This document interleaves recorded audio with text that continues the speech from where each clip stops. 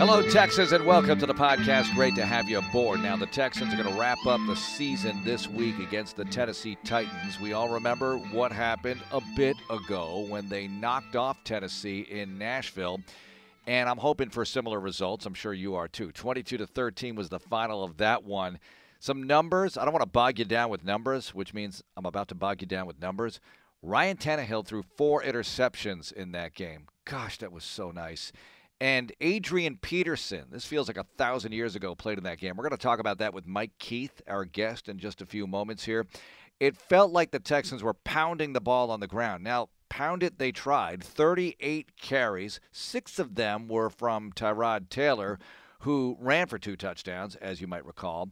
He had 28 yards. They had 83 yards as a team. Burkhead had 18 carries for 40 yards. They were not moving it well on the ground, but they kept on trying. This is what David Culley's talking about when he says, we need the attempts. Well, you need the attempts because you're forcing the Titans to play the run, and maybe that does open up some things in play action. Did it?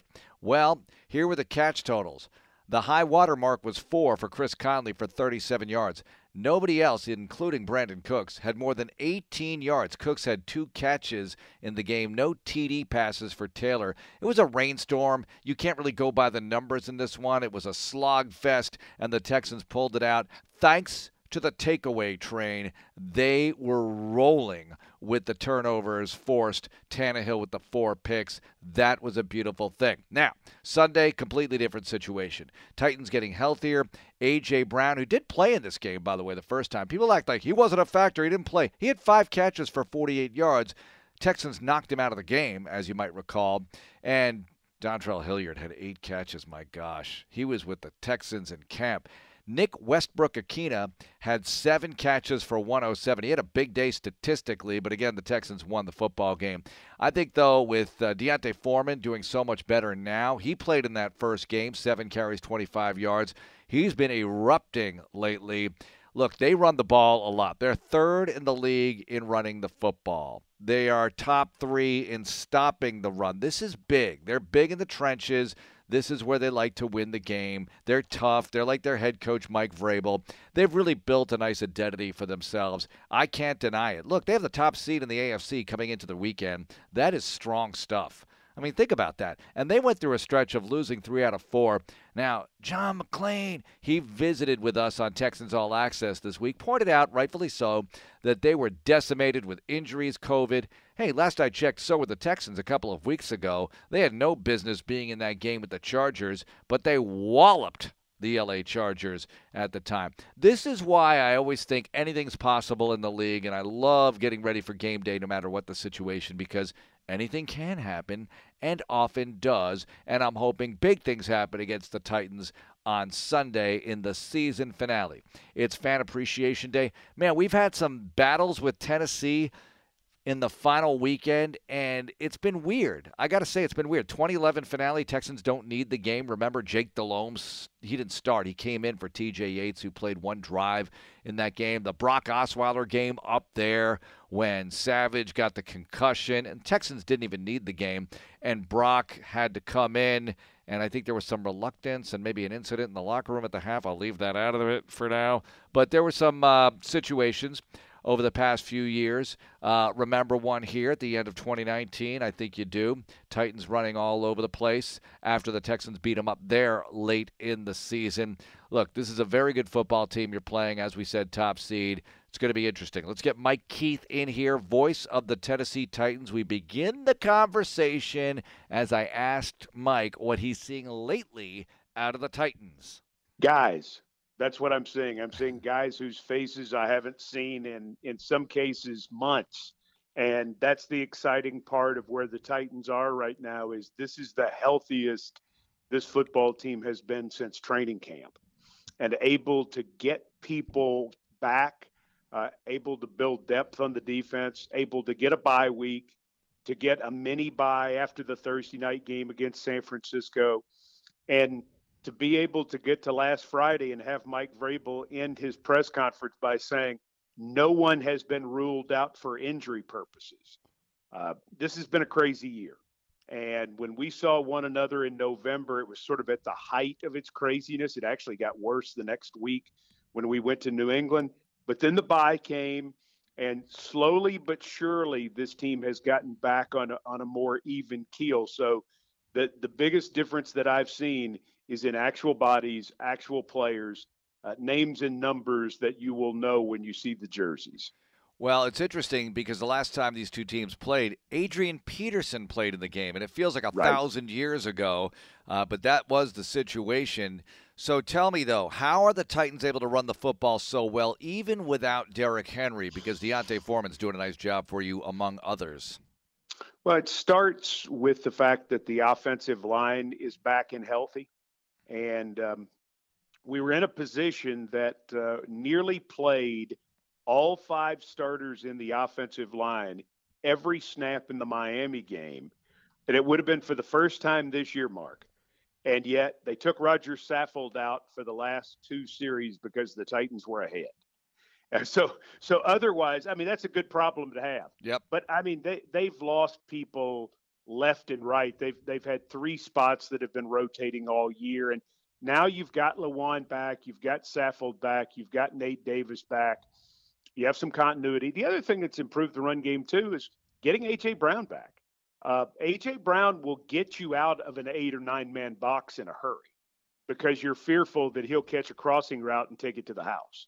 So as the receivers have gotten better and as the team is able to do better in that area overall, some things have just expanded. And Foreman's now been here 2 months. Dontrell Hilliard's now been here 2 months. You know, those guys were nowhere when we signed them, Mark. They were not in anybody's camp. They in some cases hadn't been anywhere in months. And so now this ball club has built some depth at some spots like running back, and I think it may help them as they go into the playoffs that the injuries cause them to have to play people, and now some of those folks can give you meaningful snaps if needed in January. Mike, with Ryan Tannehill, here you look at his numbers, and if I told you 17 TDs, 14 picks at this point of the year, Derrick Henry's been hurt for a big chunk, you might say, uh-oh, it's been a tough season. Might be a 500-ish kind of year, but it's not. Here you are locking up the top seed in the AFC this weekend with certain things happening. But what would you make of Tannehill's performance this year? Because the most important stat is record, and there it is at 11-5. That's right. And the most important stat to take it a step further, Mark, is the fact that he started all 16 games. If he had not, if he had been one of the players who had missed any amount of time, the Titans would not be here right now. His availability has been a huge factor in what the team has been able to do. And you look at some of his carries too. The other day, he picks up a 4th and 1 with a quarterback sneak. He picks up a first down with a 2-yard run. He scored 7 touchdowns on the ground. He keeps you out of bad plays in the run game because he will check you to something better due to what a smart guy that he is. All of those sorts of things sort of get overlooked when you just look at raw numbers. You know, in the game against the Texans earlier, he threw 4 interceptions. Well, multiple interceptions were not his fault because he's playing with receivers who are not used to playing. And in certain cases, guys went the wrong way. You can't sell them out, Mark. You can't come out and say that if you're Ryan Tannehill. But the coaching staff knows, and they understand that he has had a better year than his numbers reflect. Mike Keith, voice of the Titans, joining us on Texans Radio. All right, Mike, let's talk about the AFC South here for a moment because the Colts obviously don't get to win the division. They don't win last week against the Raiders. But what do you think of them going into the postseason as we stand now going into Week 18? Very dangerous. What they do will travel in the playoffs. The fact that they can run the ball and that they play very physical on both sides of the line of scrimmage, they can beat anybody. I really believe that. I think they have the type of team that if they draw the right matchups in the playoffs, they could knock off anybody. I mean, they could be a Super Bowl team. And I think it comes from the fact that they too are healthy and that they have been able to develop some more weapons through the course of this year, and that Jonathan Taylor has moved to the head of the line as an elite type player in the backfield right now. Well, everybody's talking about the Jaguars coaching vacancy. How attractive is it in your estimation? It wasn't too long ago you saw the Titans beat the Jags 20-0 and saw them up close and personal. It's a great job. I think it's a great job. I think the owner is going to be willing to spend money. He's got it, and I think he's going to be willing to spend it. I think you've got your quarterback. I still believe in Trevor Lawrence. They have draft picks. They have cap room. I think you're in a pretty good place if you're coming in there. Now, do I think as a head coach you're going to be handed all the power like Urban Meyer was? I do not. And you know what? I think, Mark, as we found out over the years and watching around the league together, we see in most cases that's not the best thing. In most cases, it's the best thing when the coach coaches and the GM works the roster and works the personnel and does all of that, when the jobs are separate. I think that's the way they will keep it from now on, and I think that will help them. I think they're a scary team going into 2022. Well, we talked about how the Titans are different since the Texans and Tennessee met last time. What do you think of the Texans situation? Because different quarterbacks starting now. Obviously, it was Tyrod Taylor, part of that win for Houston that day. The turnover bug bit hard on Tennessee that afternoon. The rain was falling. It will not be falling indoors on Sunday, I can tell you that. What are your thoughts on Houston? I think they're smart to play Davis Mills right now and find out what they have. I remember when Davis Mills was coming out of high school, Mark, because I'm a recruiting junkie, and I remember that he was the number one quarterback in America, and that everybody thought he was the deal, and it's because of what his size was, and he's sneaky athletic, running that 4.8, and I mean he's got good power throwing the ball from the pocket. He can make every single throw. I thought the Texans stole him in the third round. I thought he might even sneak into the end of the first round. Somebody might grab him as their heir apparent, like a Tampa could take him as their guy for the future. I think he's got that kind of ability. I really do. And I think we've seen through the 300-yard performances and, 66% completion percentage that he's the real thing. And he changes the Texans dramatically in terms of what they're able to do offensively. I mean, let's face it. If the Titans don't turn the ball over 5 times in the game here, that probably doesn't work out the same way based on what Houston was able to do offensively. In this situation, I think with Davis Mills, I don't think the Texans need 5 takeaways to have a chance to win the ball game, because I think Mills gives them more offensive potential. Mike Keith, voice of the Titans, joining us on Texans Radio. All right, let me give you some teams. You've seen all these teams up close, so give me your thoughts on venture into January. Let's start with the New England Patriots. You were up there in Foxborough a few weeks ago. Good team. When they play clean, they're as good as anybody. They can beat anybody. They are not quite as dynamic offensively as some of the other teams in the AFC, so they will have to play their game to be able to win it. I think Mac Jones is a good player. He does not look like a rookie quarterback. He looks like a guy who, played at a big-time program like Alabama. Nice coaching job. The veterans that they've added offensively and defensively clearly make them a very different team. But I tell you, they got Miami this weekend, and the Dolphins just seem to have their number right now. We'll see if that continues. All right, the Bills, you beat them October 18th by 3. Thoughts? Best explosion possibilities on both sides of the ball. And at times we have seen them live up to it, and they went through a lull where they didn't. But with Josh Allen and with the weapons on offense, and then with some explosive guys on defense who can really get after you, they're the team to me that's laying in the weeds to be able to win this thing. All right, so the Chiefs just lost to the Bengals. You beat them. The Titans did earlier this season, 27-3. Obviously, they're incredibly dangerous despite the loss to Cincinnati. What do you think of them going into the playoffs? That's Patrick Mahomes. I mean, that's what it comes down to, is they've got him. If they're able to, sort of get some pieces back on offense from injury, and it looks like Edwards-Helaire is going to be back this week, and they're certainly going to have him for the playoffs. It makes them even more explosive. The other thing that's happened too, Mark, is putting Chris Jones back on the inside on defense, adding Fowler from Pittsburgh on the outside. Jones really wanted to play defensive end, and so they're like, okay, you can play defensive end. Well, they weren't as good on defense with him out there. Moving him back inside and adding Melvin Fowler, suddenly their defense has more pop as well. This is why for the Titans, this is a big deal. If you can win this football game on Sunday and clinch home field, you don't have to go to Kansas City for an AFC championship game. That could be a big factor because, you know what a tough place that is to win. Yep. And the last 2 years, it's been a tough place to win in January. All right, so the Titans played the Steelers on December 19th, and the Steelers won the game.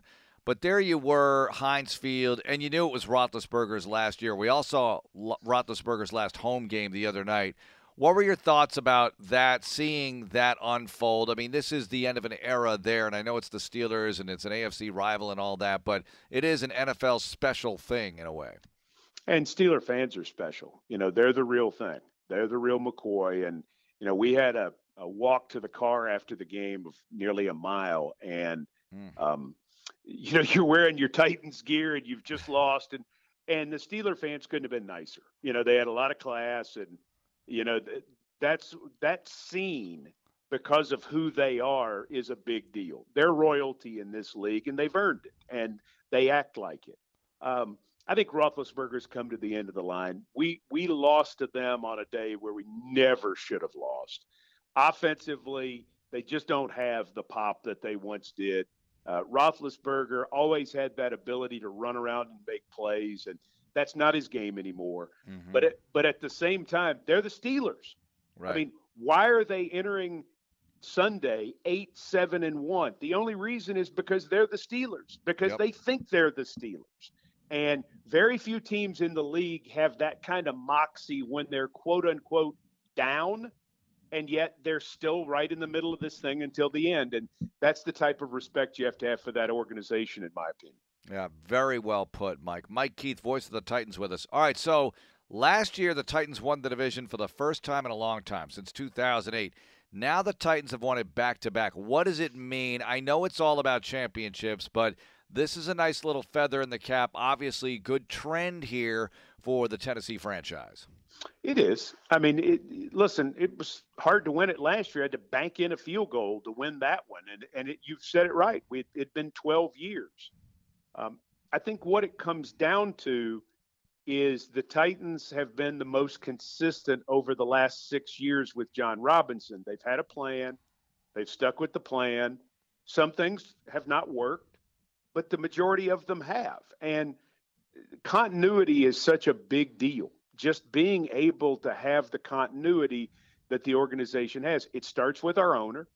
Amy Adams Strunk is fantastic, and she has given everybody the ability and the resources and the freedom to do what they need to do. And, the division titles are a result of, I think, the continuity overall. 6 straight winning seasons, which is the second longest in our franchise's history, which is over 60 years, as you know. So I think the continuity is such a big deal, not pulling the trigger at just 1 minute where things don't look right or something doesn't go right. You keep doing, you believe in your plan, you do what you do, and that's what they've been able to do. And so you're in it. Mm-hmm. Now, I mean, the season is a success. The question becomes, how big a success can it be? And that's what we're going to see in the next few weeks. All right, one more for you, Mike. Last week it was announced that former Texan and, dare I say, former Titan and Colt, pardon me while I collect myself, Andre Johnson is a finalist for the Pro Football Hall of Fame. The announcement comes out Super Bowl week. Is Andre Johnson a Hall of Famer in your opinion? 100%.